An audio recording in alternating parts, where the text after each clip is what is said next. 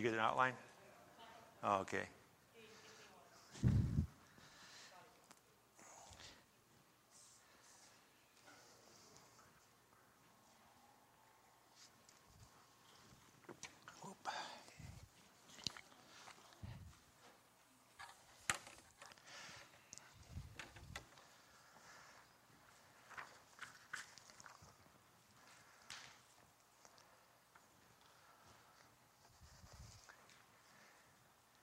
Kind of bright.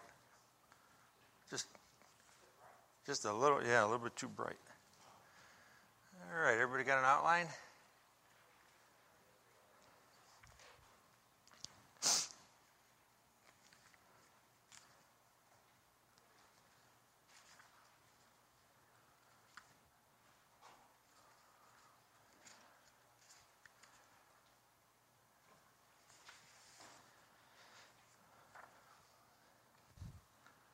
All right, how's everyone? Good. You brain dead yet? No? I am. Yeah, 2 o'clock usually I get a little brain dead. Okay, good to have you here. I don't particularly care for. I'm the pastor here at this church. I have to preach here on Sunday, but on workshops I like to be in a class where it's a little bit more intimate. I was going to have you participate a little bit, but I guess I can't do what I wanted you to do now. So we'll have to do it a little bit differently. But let's take a minute and pray, shall we? Father, we pause and we thank you. I thank you for bringing Heath here with the knowledge of the Scriptures you have given him, Lord, and able to really understand and cut to the chase in many ways of what's taking place not only in our world and Christendom and helping us to see things clearly.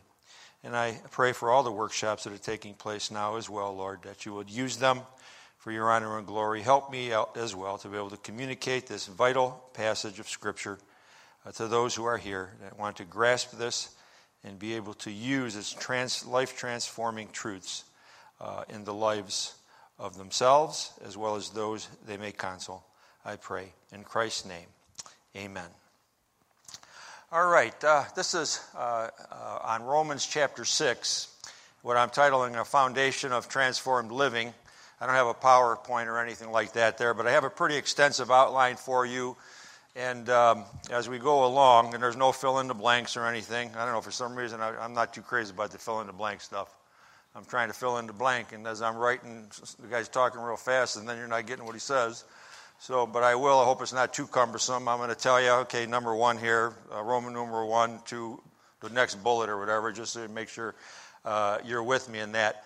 But Romans chapter 6 is what I call a liberating truth. This is a liberating truth. And this is how we are set free from sinful patterns of thinking and sinful patterns of behavior. Let's read, if we would, the first 14 verses.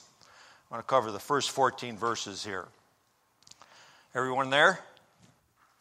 The Apostle Paul writes, "What shall we say then? Are we to continue in sin that grace may abound? By no means. How can we who died to sin still live in it? Do you not know that all of us who have been baptized into Christ Jesus were baptized into his death? We were buried, therefore, with him by baptism into death, in order that, just as Christ was raised from the dead by the glory of the Father, we too might walk in newness of life. For if we have been united with him in a death like this, we shall certainly be united with him in a resurrection like his.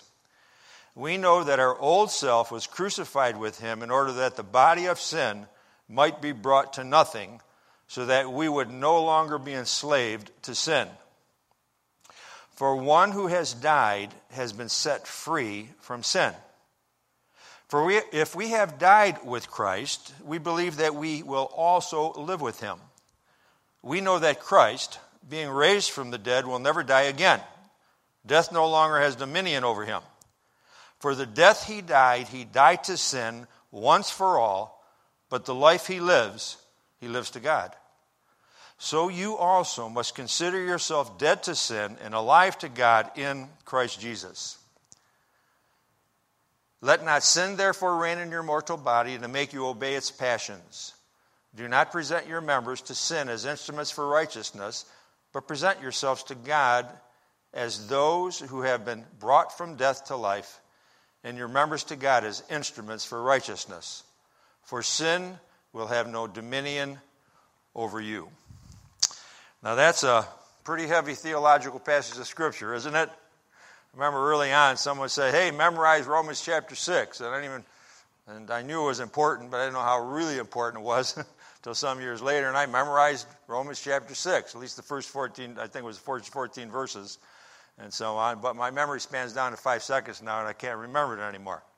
But Romans chapter 6, as it relates to our personal struggle against sin, cannot be overestimated. You can't overestimate this. Trying to resist our sinful habits, trying to resist our sinful tendencies without trying to apply the truth or grasping the truth of Romans chapter 6 is kind of like trying to stop a running bull with your bare hands. And many Christians have settled for a mediocre Christian life, and they settle for a mediocre Christian life because they've tried to live the Christian life in their own power. They've tried to resist that force of sin, that force of indwelling sin by just sheer willpower. And they've failed repeatedly, and what they do is that they just kind of resign themselves to a life of mediocrity. And we all know a lot of Christians like this, don't we? Now, as we move through this particular chapter, what I want you to do is apply it to your specific struggle in your life. And whatever that struggle may be, I want you to know this. There's no habit, there's no tendency that's beyond the reach of what's being addressed in Romans chapter 6. That's a pretty big statement, isn't it? But to say any less would be kind of heretical, wouldn't it? You see, this whole conference is on what? The sufficiency of Scripture. And what we're looking at here in Romans 6 is really the sufficiency of Christ, isn't it? He's all sufficient. A believer can have victory. We can have victory over habits and patterns of thinking that are destructive to our own life. And as a counselor, you're going to need to have a very good grasp of Romans chapter 6. You're going to need to teach its liberating truth to almost every counseling case. At least I find myself that I have to do that. 9 out of 10 counseling cases, I got to go to Romans chapter 6.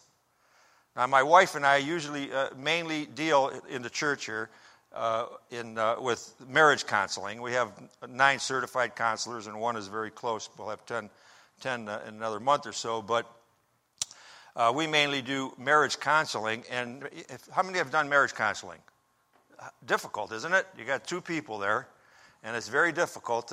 It's the most, by far, there's more marriage counseling than any other one really put together, and it's very complex because you have 2 people that you're trying to deal with to make one, which isn't an easy thing to do.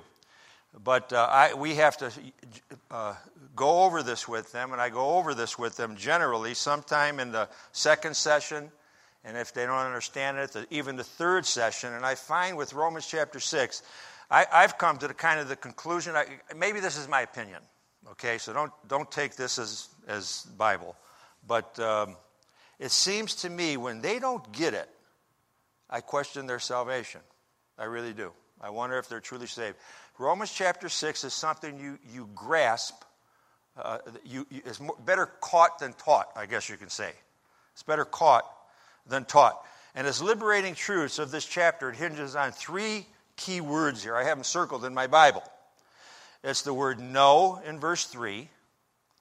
In the ESV I use, it's the word consider in verse 11. If you have I think a New King James says reckon, and I don't know what does the NIV say for consider. Verse 11. Who has an NIV here? Anybody? No one? All right, what is it?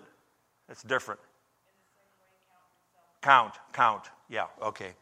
And then present is in verse 13. Know and present are the same, I think, in just about all the translations. I have them circled in my Bible. As a matter of fact, what I usually use this. I have this Bible mainly for counseling.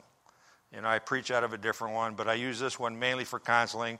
It kind of gives a margin on the ends of it, and it's verse justified, where I even have spaces in between, because instead of paragraph form, I can write little notations in it. And I have Romans 6, all little notes in Romans chapter 6. That helps me as I can show this to people that I'm counseling, so that are going through a struggle in their life. And the first thing we need to know, the first key word, as I said, is know. And Roman numeral number 1 in your outline is know your position in Christ. You need to know your position in Christ. Let's consider that first word, know. Okay, between verses 3 through 9, the Apostle Paul, he repeatedly uses this word know. In verse 3, he says, do you not know? Then in verse 6, he adds, we know. And again, in verse 9, he says, we know. So I think he wants us to know something, right? He wants us to know something very important. So number 2 says, so what does he want us to know? Well, it's this. If you want victory over sin, you must know your position in Christ. If you want victory over sin, you must know your position in Christ. That first bullet says after number 2. Ignorance of who you are in Christ, it's a major hindering factor in the life of victory. It's a major hindering factor in the life of victory. If Satan can keep you ignorant of this truth, then he can keep you spiritually weak. Number 3 says, God wants you to know a tremendous spiritual truth. Let's look at this passage again. Let's take a look as it kind of unfolds for us. In verse 1 and 2, it says, what shall we say then? Are we to continue in sin that grace may abound? By no means. How can we who died to sin still live in it? In other words, what he's saying there, if you look at that first bullet, when you placed saving faith in Christ, a death sentence was declared on your sin nature. Its power has been broken in your life. Now that's what he means when he says you have died to sin. Or later when he says we have been set free from sin. Now, does that mean that we're going to be free from temptation? No, we'll always be tempted, right? Even Jesus was tempted, wasn't he? Tempted in the wilderness for those 40 days by the devil. You'll still be tempted, but what it does mean is that the sinful nature, our sin nature, no longer needs to dominate us. That's the point. It no longer needs to dominate our life. In fact, that's exactly the point that the Apostle Paul is getting to, and you'll see this in verse 14, where he's building up to verse 14, where he gives the conclusion. He says, look at it again, for sin will have no dominion over you. This is the point he's trying to get to. Your second bullet says, now follow the apostle's thinking. Follow his thinking. Look at what he goes on to say in verses 3 and 4. First he's saying, a death sentence was pronounced upon your sin nature. He broke the power of sin in your life. Verse 3 and 4 goes on to say, do you not know that all of us who have been baptized into Christ Jesus were baptized into his death? We were buried, therefore, with him by baptism into death, in order that, just as Christ was raised from the dead by the glory of the Father, we too might walk in newness of life. This is called identification. Look at that that second bullet, what it states there. This is called identification or union. The identification is a theological term. It's our union with Christ. You have a whole new identity, and that's based upon your union with Christ. Here, let me put this in simple terms. What happened to Jesus 2,000 years ago happened to you at the moment of your conversion. That's what this is saying in simple terms. When Jesus died for sin, you died to sin. When Jesus was buried, your sin was buried with him. Isn't that a beautiful thing to think about? Your sin was buried with him. When Jesus rose from the dead, you rose to newness of life. Isn't that a wonderful thing? Wonderful truth? You rose from the dead to a new life in Christ. When you place saving faith in Christ, God applied to you what happened to Christ. And this is called identification. Number 4, I spelled it all out for you there because I think it's critical. It says, your new spiritual position or union with Christ. Through faith, you identify with the death, burial, and resurrection of Jesus Christ. Your identity changed when you came to Christ. His death for sin became your death to sin. His burial became your burial. His resurrection to life became your resurrection to a new life. You have a whole new identity. You are no longer in Adam. You are now in Christ. This is your new spiritual position or union in Christ. So Romans chapter 6, verses 3 and 4, and when Paul uses this, and kind of what throws off some people, because it is a very theological chapter, and what throws off some people here is he expresses a believer's union with Christ in terms of baptism. You see that? And when we think of baptism, what's the first thing that goes in our minds? What do we think? Wet, right? Wet. We never think dry, do we? Do you think there's a dry baptism? How many think there's a dry one, too? Anybody? There's a dry baptism. This is the dry one.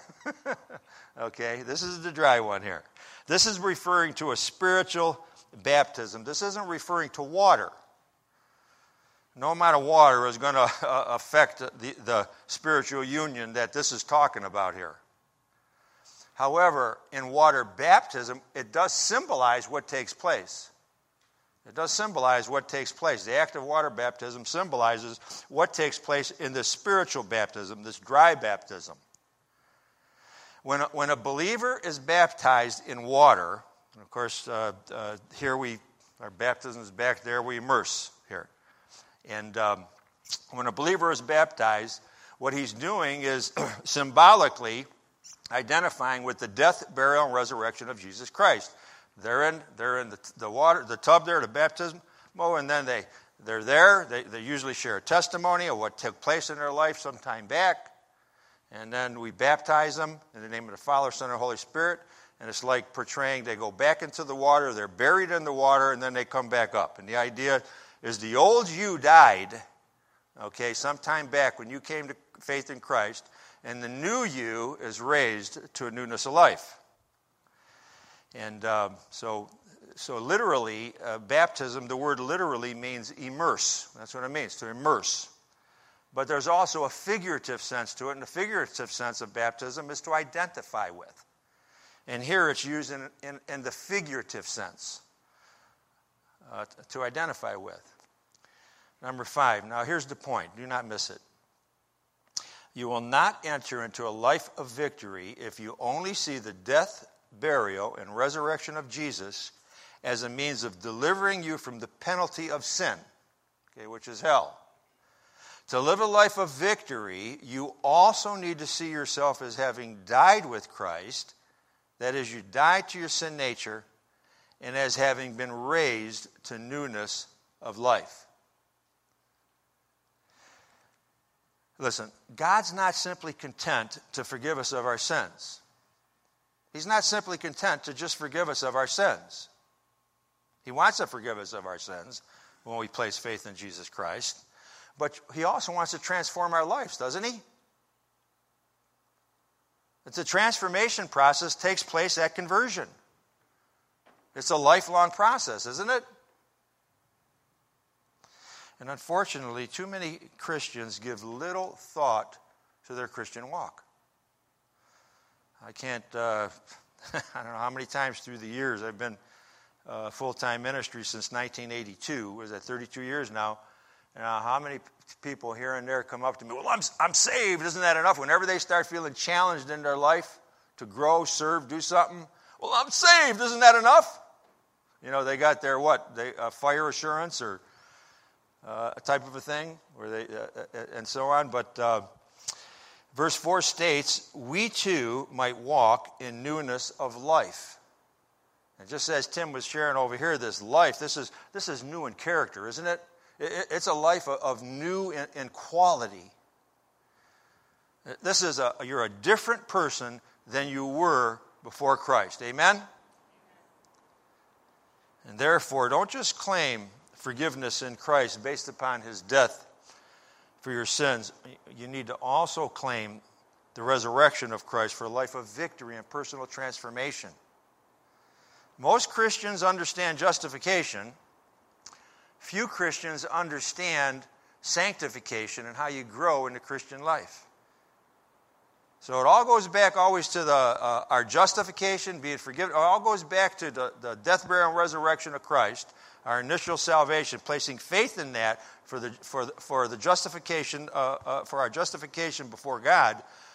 But we also need to go back to the death, burial, and resurrection for our identification, our union with Christ, and what that means for us. You catching this? You see this? God doesn't want to merely forgive you. He also wants to transform your life into the likeness of Christ. And as we read on the next few verses, I think we're going to see that's exactly what the Apostle Paul is saying. Look what he says in verse 5. For if we have been united with him in a death like his, we shall certainly be united with him in a resurrection like his. See, there's that union. United. Now, what's he saying here? Well, he's saying that if you've experienced the benefits of Christ's death, namely justification, then you're also entitled to experience the benefits of his resurrection, which is namely sanctification, growth in Christ's likeness, a new type of life. In other words, what he's saying here is that you now have the potential in Christ to live a new godly life. Sin's power has been broken in your life. And verse 6 is a mouthful. This is the verse of all verses almost there. Verse 6 says, we know that our old self was crucified with him in order that the body of sin, and that's the rule of sin, the idea there, the rule of sin, or that dominating factor of sin in our lives, might be brought to nothing, so that we would no longer be enslaved to sin. That's a Cadillac verse, isn't it? He speaks about our old self in verse 6. That is, who's the old self? Who's the old self he's talking about? See, that's why I wish we were in a smaller room here. In Adam, right? Who we were in Adam when we were fallen in Adam. He says our old self, who we were in Adam, that old lifestyle, and that old lifestyle was dominated by our fallen nature, right? By the sin nature. Its power has been broken in our lives, he says. It's been broken. And it's clearly stated in verse 6. Follow his thinking. Look what he says in verse 6. For one who has died has been set free from sin. Did you ever try tempting a dead body? You think anything would happen? Nothing would happen, would it? You can't tempt a dead body. You can get some guy that had a dead body. Maybe a guy was caught up into pornography all his life, got caught up in pornographic stuff, and he dies, and there's his body there, and you can put a naked woman in front of him, and it isn't going to bother him at all, right? Of course not. No. That's the idea here. That's the believer's position in Christ. You have a new status, and that new status just completely alters your relationship to sin. Let me give you, number 6, let me give you a contrast and an illustration for clarity. Contrast and an illustration for charity. This is supposed to be done at 3:15, right? 3:15, am I correct? I think so. Yeah, okay. Here's a contrast. Before your conversion, as I said, you identified with Adam. You identified with Adam. Romans 5:12 says we all died in Adam. And moreover, because of your identification with Adam, you're like the rest of fallen mankind, right? We were all like the rest of fallen humanity. We were in bondage to sin, to the rule of sin in our life, right? And we were easily influenced by the power of Satan, weren't we? But now, through faith, you've identified with Christ. You're no longer in Adam. He broke the power of sin in your life, and you no longer need to give in to the pull of the sin nature. But if you don't grasp this truth of your new position in Christ, you're not going to live a life of victory. Satan is a master deceiver, isn't he? He's a master deceiver. And he'll try to get you to think, I cannot kick this bad habit. I just can't get rid of this bad habit. I just can't overcome this temptation. But that's a lie, isn't it? What's Satan's greatest weapon against us? What is it? What's his greatest weapon? What is it? Lies. He's a liar and the father of it, right? Jesus said. That's his greatest weapon. He lies. What's the greatest defense against them? Truth. Right? The truth. Don't believe the lie. You're no longer in Adam. You're now in Christ. You have a whole new identity. Jesus Christ broke Satan's power over you. It's just so crucial that we think in terms of our new identity, isn't it? You see why I say this is better caught than taught? And that's why when someone doesn't get this, when I share this, and sometimes that one couple, we went 3 sessions. They were a new couple coming to our church, and they were a mess, their marriage. This close to divorce. And claimed to be saved.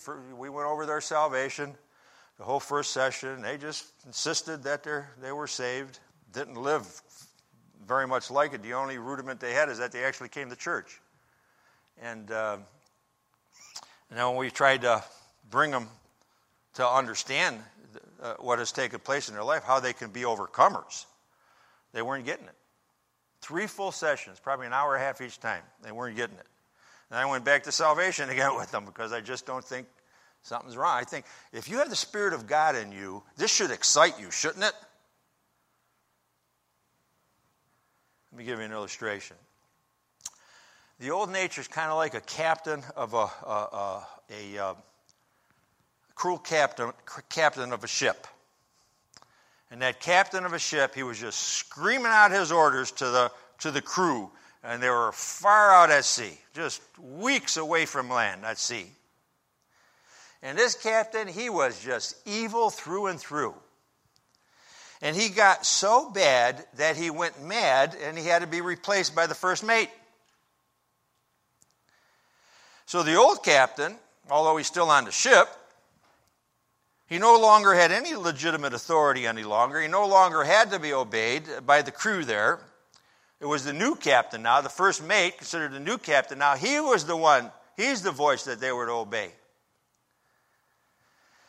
And yet that old captain kept screaming out orders, and the crew found themselves jumping at what that old captain was saying all the time. Jumping to the old captain as he just shouted out his orders to them. And what the crew had to remember is what? The old captain no longer needed to be obeyed. He no longer had any power and authority over them. He's been stripped of all his authority. And they had to come to that realization and believe that, right?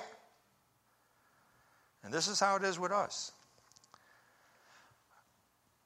Our old tendencies of the sinful nature, they're going to keep shouting out their orders, aren't they? But it's been stripped of all authority. We can still obey it if we want to. But we no longer need to. Why not? Because Jesus Christ did what? He broke sin's power in our lives. It's a grand truth, isn't it? That's the first thing we need to know. We need to know your position in Christ. Who you are in Christ, your identity, your union with Christ, and what that means, how it radically altered your relationship to sin. And the second key word is consider. Roman numeral 2, consider this to be true. Consider this to be true. Look at what it says in verse 11. So you also must consider yourselves dead to sin and alive to God in Christ Jesus. So you also must consider yourselves dead to sin and alive to God in Christ Jesus. Now, you want me to tell you what he's saying here in simple terms? You want this in real simple terms? Real simple? Yeah? Believe it! That's what he's saying. Believe it! Believe what God says about who you are in Christ. Consider yourself dead to sin and alive to God.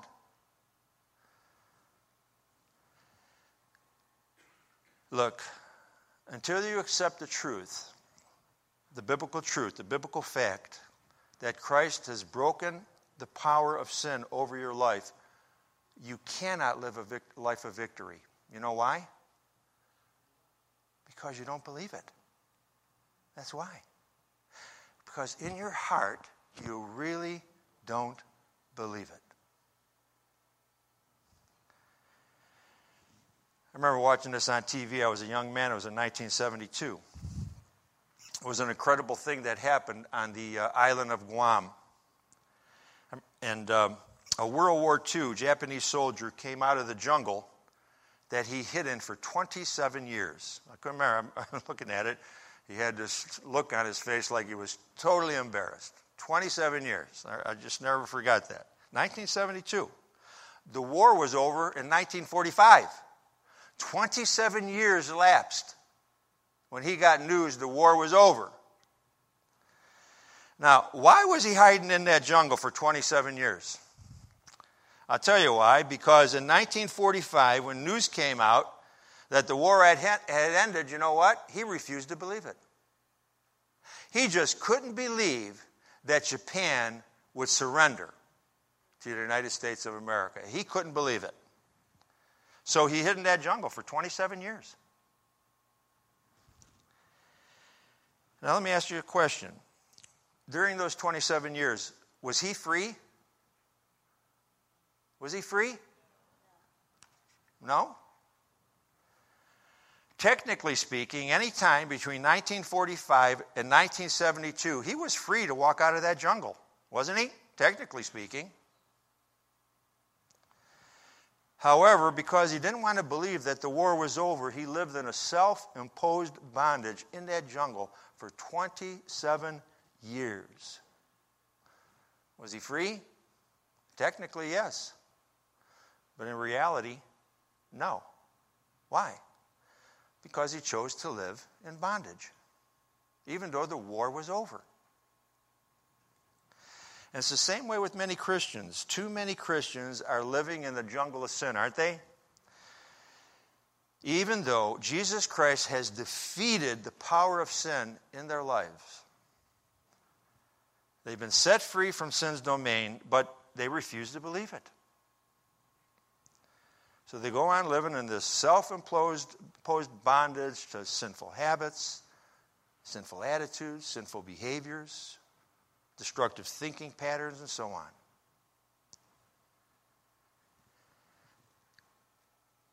Now, number 2, let me give you a warning, a little warning here, precaution about feelings. Right about this time, because at about this point, it's probably a timely thing to forewarn you of. And I like to forewarn, caution the consolees as well. Because when you see them coming, this giving them hope, when their eyes are being opened to this glorious truth of our identity in Jesus Christ, I want to warn them, because in 48 hours, when they leave my office, the devil's going to be there good and strong, right? in their lives. I want to give them a little bit of a warning. Sinful impulses are going to arise in their heart. And you're going to feel as though you have to obey them. And I put my fingers up, feel, with quotations marks around it, okay? But it's right there, it's right at that point that you're going to have to take it by faith. The facts of Romans chapter 6 are true no matter how you feel. Amen? And many Christians fail to make decisions about what they'll do or what they'll not do by how they feel at that particular moment, right?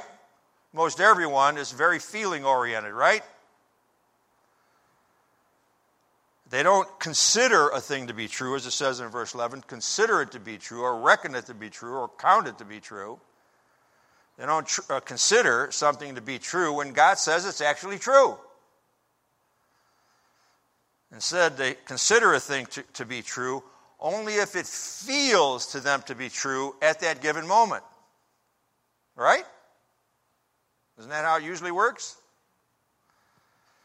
And the result of that kind of living is what? It's instability, right? Or what we can call the yo-yo Christian, right? Up one day, down the next. Up one day, down the next. Now, number 3. How does verse 11 work in everyday life? How does it work in everyday life? Well, 2 bullets there. Imagine yourself at a point of temptation. And deep within you, there's this struggle. Here's the struggle that's going on. And you feel compelled that you're going to have to make a sinful choice again. And it's right there that you have to exercise your faith and say, I'm dead to that. You need to believe in your heart, I'm dead to that. In Christ, I can now choose not to continue in that sin. You do not have to live like that or do that anymore. And it doesn't matter whether or not you feel dead to it or not. If you'll exercise your faith at that point of the temptation, you'll experience victory. You need to believe in your heart. You've got to say to your heart, I'm dead to that. I don't have to live that way in that sin any longer. I don't have to give in to that temptation any longer. Christ set me free from that. Listen, for life change to take place in your life, you're going to have to apply the power of your identification in Christ at that specific point of temptation. The third bullet says, your identity in Christ must shape the way you think about yourself and the things you face in life. Look at verse 12. Let not sin therefore reign in your mortal body to make you obey its passions. In other words, you now have a choice not to obey your old sinful desires and tendencies. See, sin is no longer your master as it was once before your faith in Jesus Christ. So for a believer to fully live out his new life in Christ, what does he have to do? He has to believe that he is not what he used to be. Consider this to be true, Paul says. And Satan doesn't want us to believe this, does he? He wants us to be blinded to this truth. He wants us to think we cannot change long-standing sinful habits and patterns in our life. Isn't that true? However, the command of verse 12 implies that it is possible, isn't it? It implies it is possible. Let not sin, therefore, reign in your mortal body to make you obey its passions. You're now called to make a choice. In other words, sin ought to have a less of a hold on us as we grow into faith, right? That's the point. I like what Wayne Grudem writes about this in his theology book. He says, it's on page 4 in your outline. In practical terms, this means that we must affirm two things to be true. On the one hand, we will never be able to say, I am completely free from sin, because our sanctification will never be completed on this side of heaven. But on the other hand, a Christian should never say, for example, this sin has defeated me. I give up. I've had a bad temper for 37 years, and I'll have one until the day I die. And people are just going to have to put up with me the way I am. To say this is to say that sin has gained dominion. It is to allow sin to reign in our bodies. So we see know, consider, and the third key word is present. Roman numeral 3. Present yourself as an instrument for righteousness. Knowing the truth and believing the truth is going to lead to what? Doing the truth. Look at verse 13. Do not present your members to sin as instruments for righteousness, but present yourself to God as those who have been brought from death to life, and your members to God as instruments for righteousness. And this is what we have here in this exhortation of verse 13. It's actually the practical working of the sanctification process. And notice, we're active in it, aren't we? We're to be active in it. It's not the let go and let God. That's only half the truth. We're called to do something here. You're free now to do something. You're free to be active in your sanctification. You have a role to play. We can't gain victory over temptation if we violate this principle, the principle of verse 13. That first bullet says we are to transition from presenting ourselves to sin as instruments for unrighteousness to presenting ourselves to God for the purpose of promoting and growing in righteousness. And what we're talking about here now, this is growth in Christ-likeness. This is what we're talking about now. This is growth in Christ-likeness. Growth in Christian maturity. From to. And this is the type of change that's to characterize our lives for the rest of our lives, right? From unrighteousness, to righteousness. From unrighteousness to righteousness. Look at what it says there in verse 19. I am speaking in human terms because of your natural limitations. For just as you once presented your members as slaves to impurity and to lawlessness, leading to more lawlessness, so now present your members, this is your members of your body and so on, as slaves to righteousness, leading to sanctification. You have a choice now. You can choose to change any sinful habit, any tendency that is dishonoring to God and hindering your spiritual walk. God has given you a new life in Christ. Sometimes when I teach this to some people, inevitably I get someone to say, I believe what you're saying is true. Will it ever get easier? Will it ever get easier? It's such a struggle. Will it ever get easier? And I bring up to that verse 19. Because verse 19 tells me it does get easier, and through experience, even in my own life, righteous living does get easier. I mean, it's never totally easy, don't get me wrong. There's always going to be something else new God's going to show us, right? As we grow in Christ's likeness. We'll never be perfected in this life. But look what it's saying here. Just as you once presented your members as slaves to impurity, to lawlessness, leading to more lawlessness, right?